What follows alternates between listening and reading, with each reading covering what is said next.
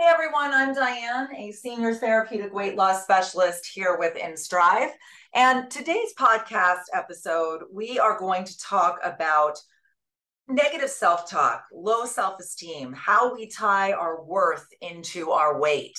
It's a bad habit a lot of people fall into. I myself have fallen into this at times in my life.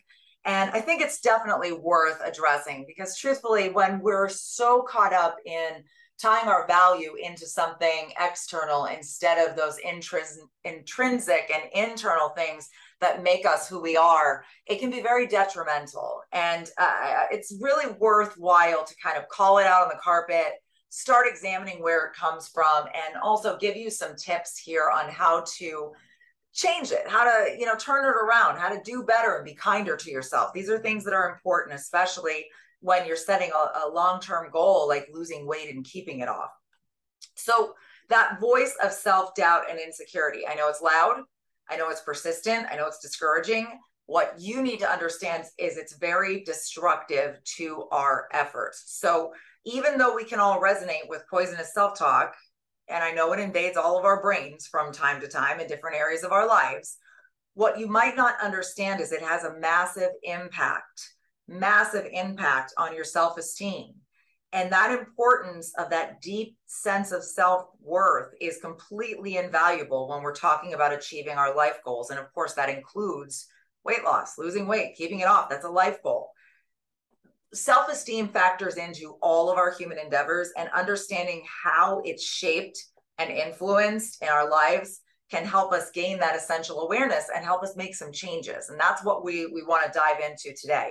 So first, let's talk about where it comes from. Well, self-esteem is born within us. We become aware of how important it is to begin to meet the expectations of others from a pretty young age.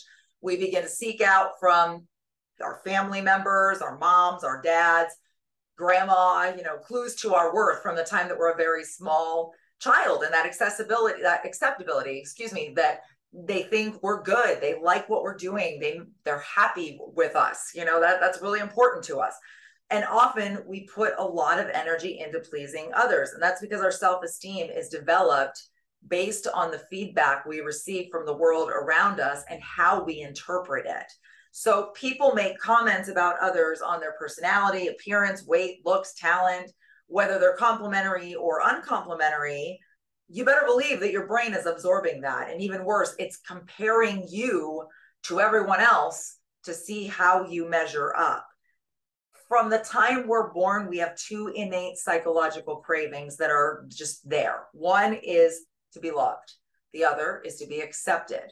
And when we feel like either of those things is denied and mentally tie the origin of that denial to a physical characteristic, that seed of self-doubt is planted. And unfortunately, I think we all know feeding those self-doubts and, watering them and helping them grow is a lot easier than it is to focus on strengths. Those insecurities, the things that we're feeling not great about in ourselves, we tend to give a lot of, for lack of a better word, weight to, we give a lot of thought to, we give a lot of energy to, but we don't always give that same amount of energy to the things about ourselves that we're proud of, the things that we think are good and make us strong.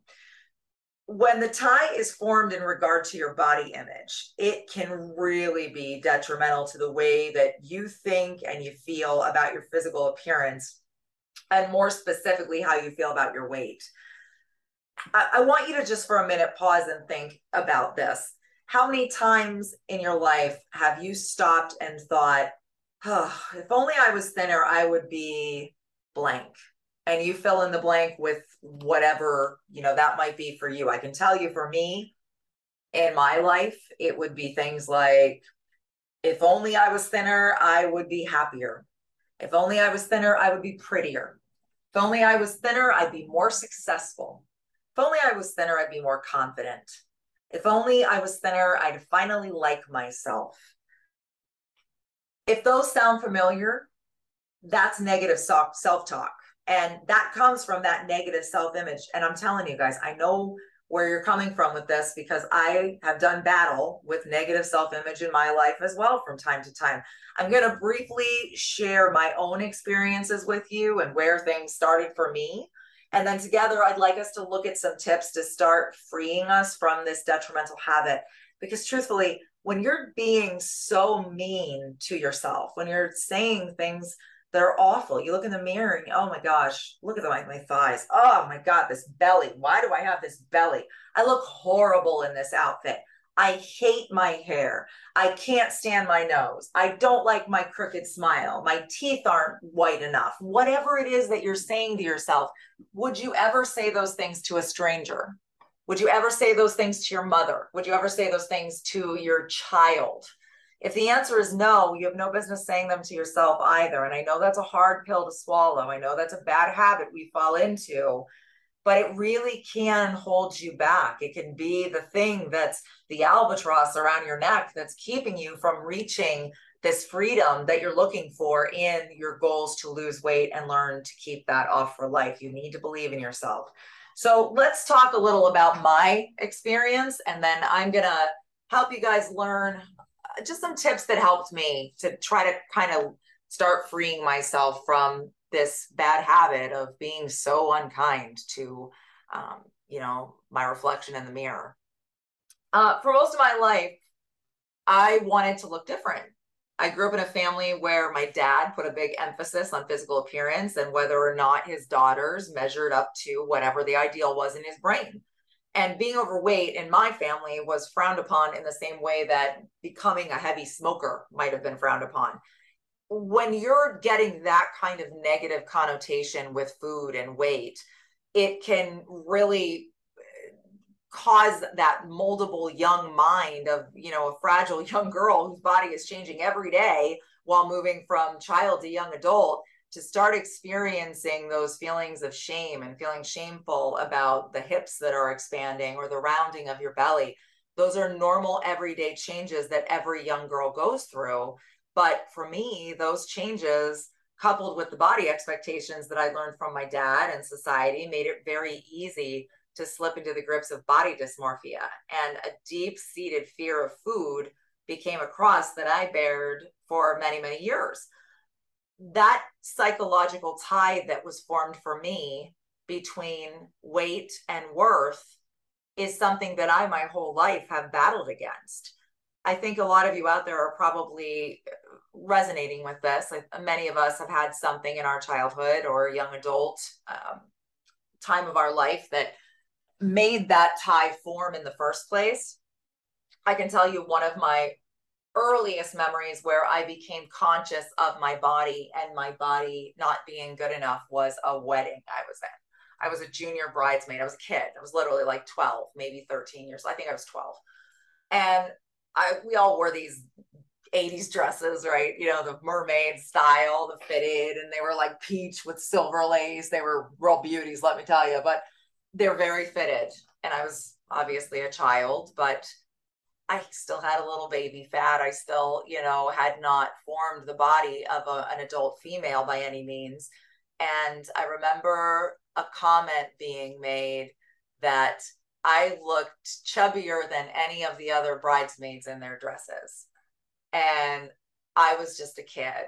And that comment really hit me. It really made me stop for a second and go, wow, wait a minute, what? I thought I looked pretty. I thought my dress looked nice. I thought I looked really good. I felt really happy. I got to dress up and be part of this wedding. And then that comment was made. And the only thing I remember feeling after that was embarrassed. And like I wanted to hide.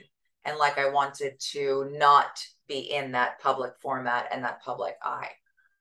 That's just one memory for me. But those kind of memories, those core memories that form your value and your worth in your mind and tying it to that body image, they're really shaping to somebody who is just learning what the world's about in that way and what body image should be or could be.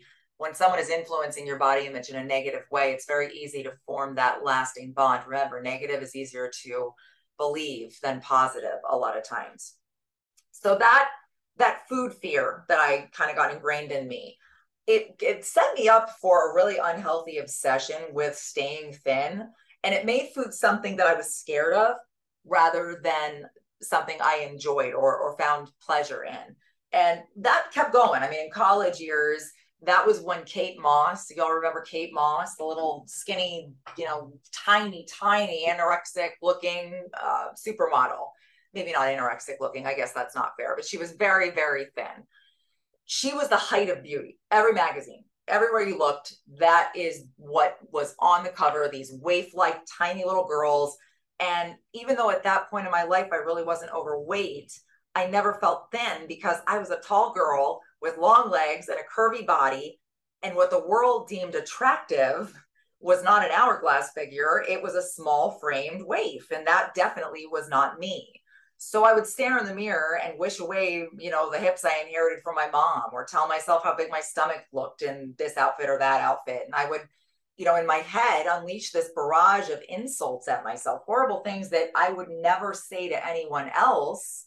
But for me, not meeting the societal ideal meant I wasn't good enough.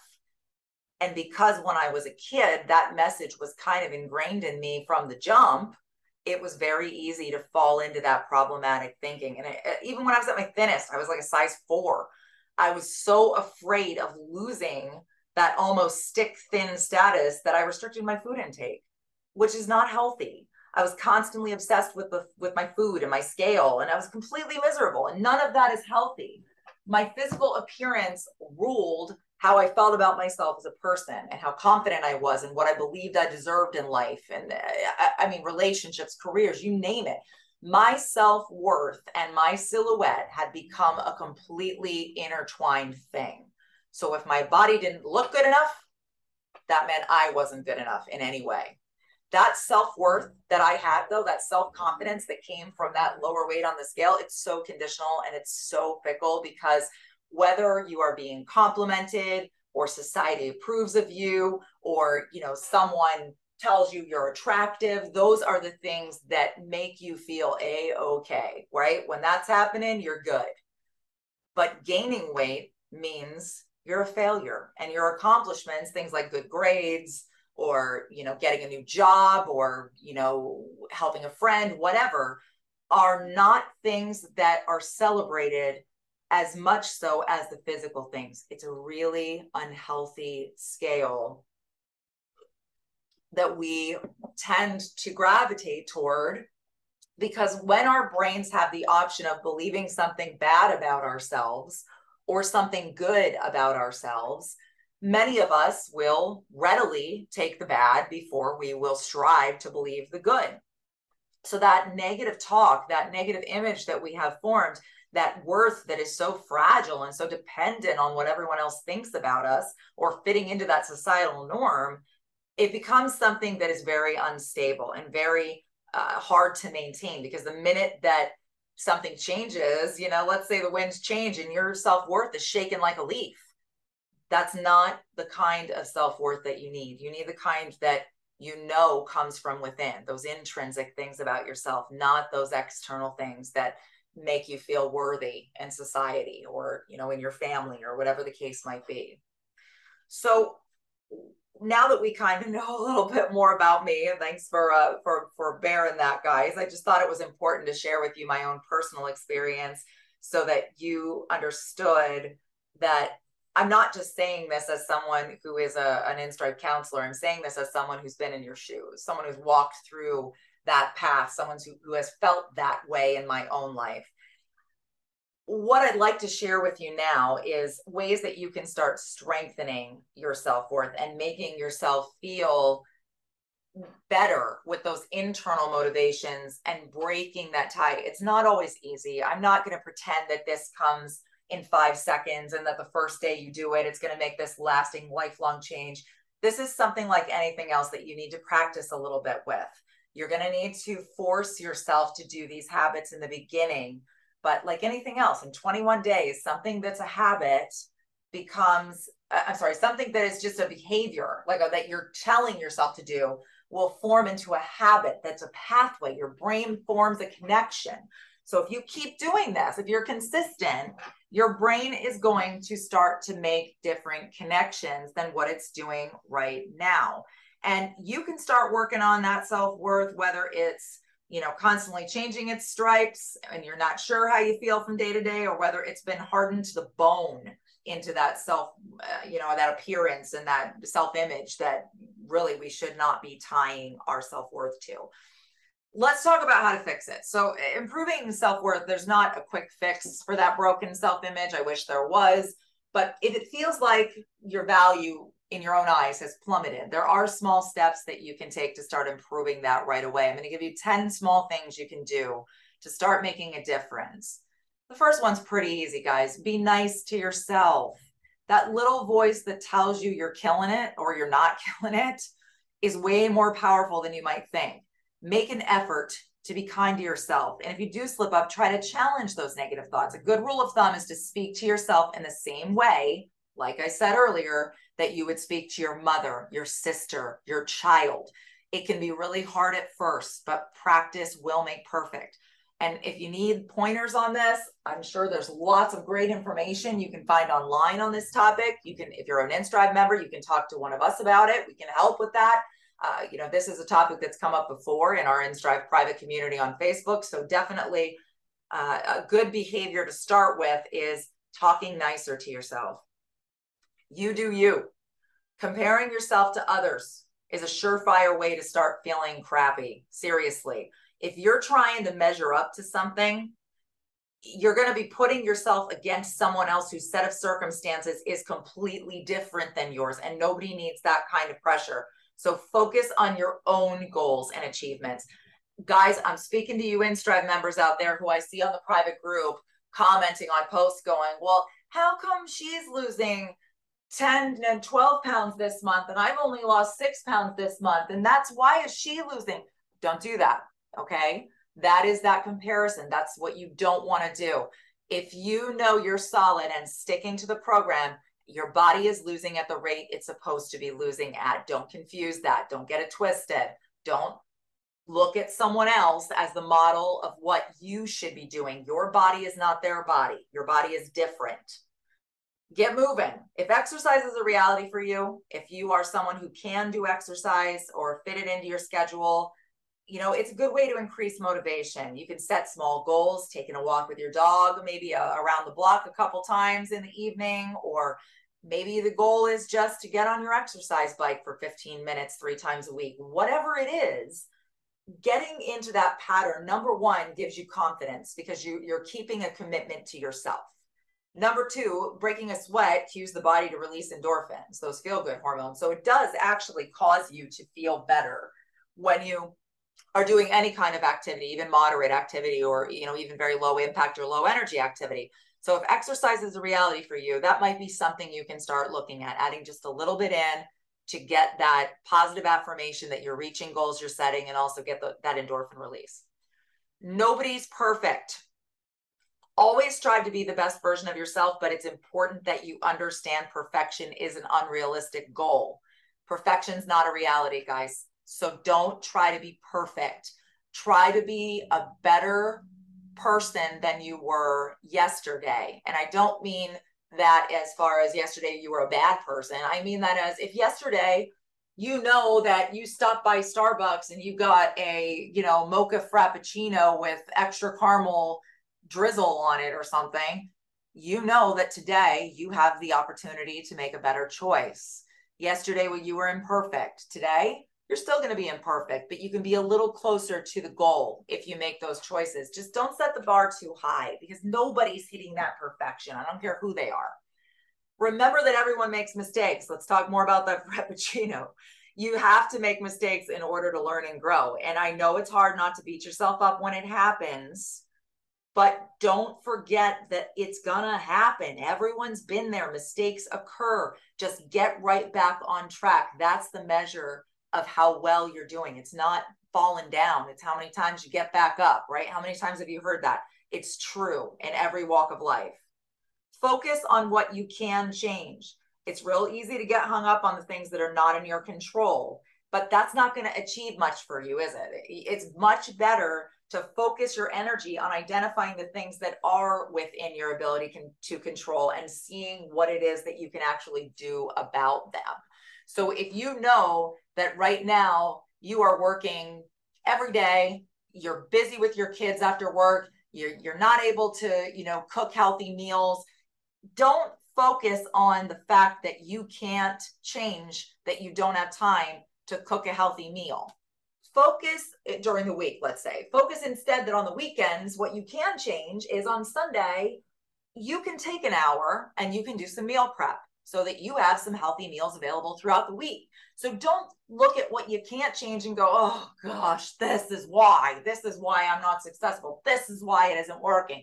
That's not going to help you move forward.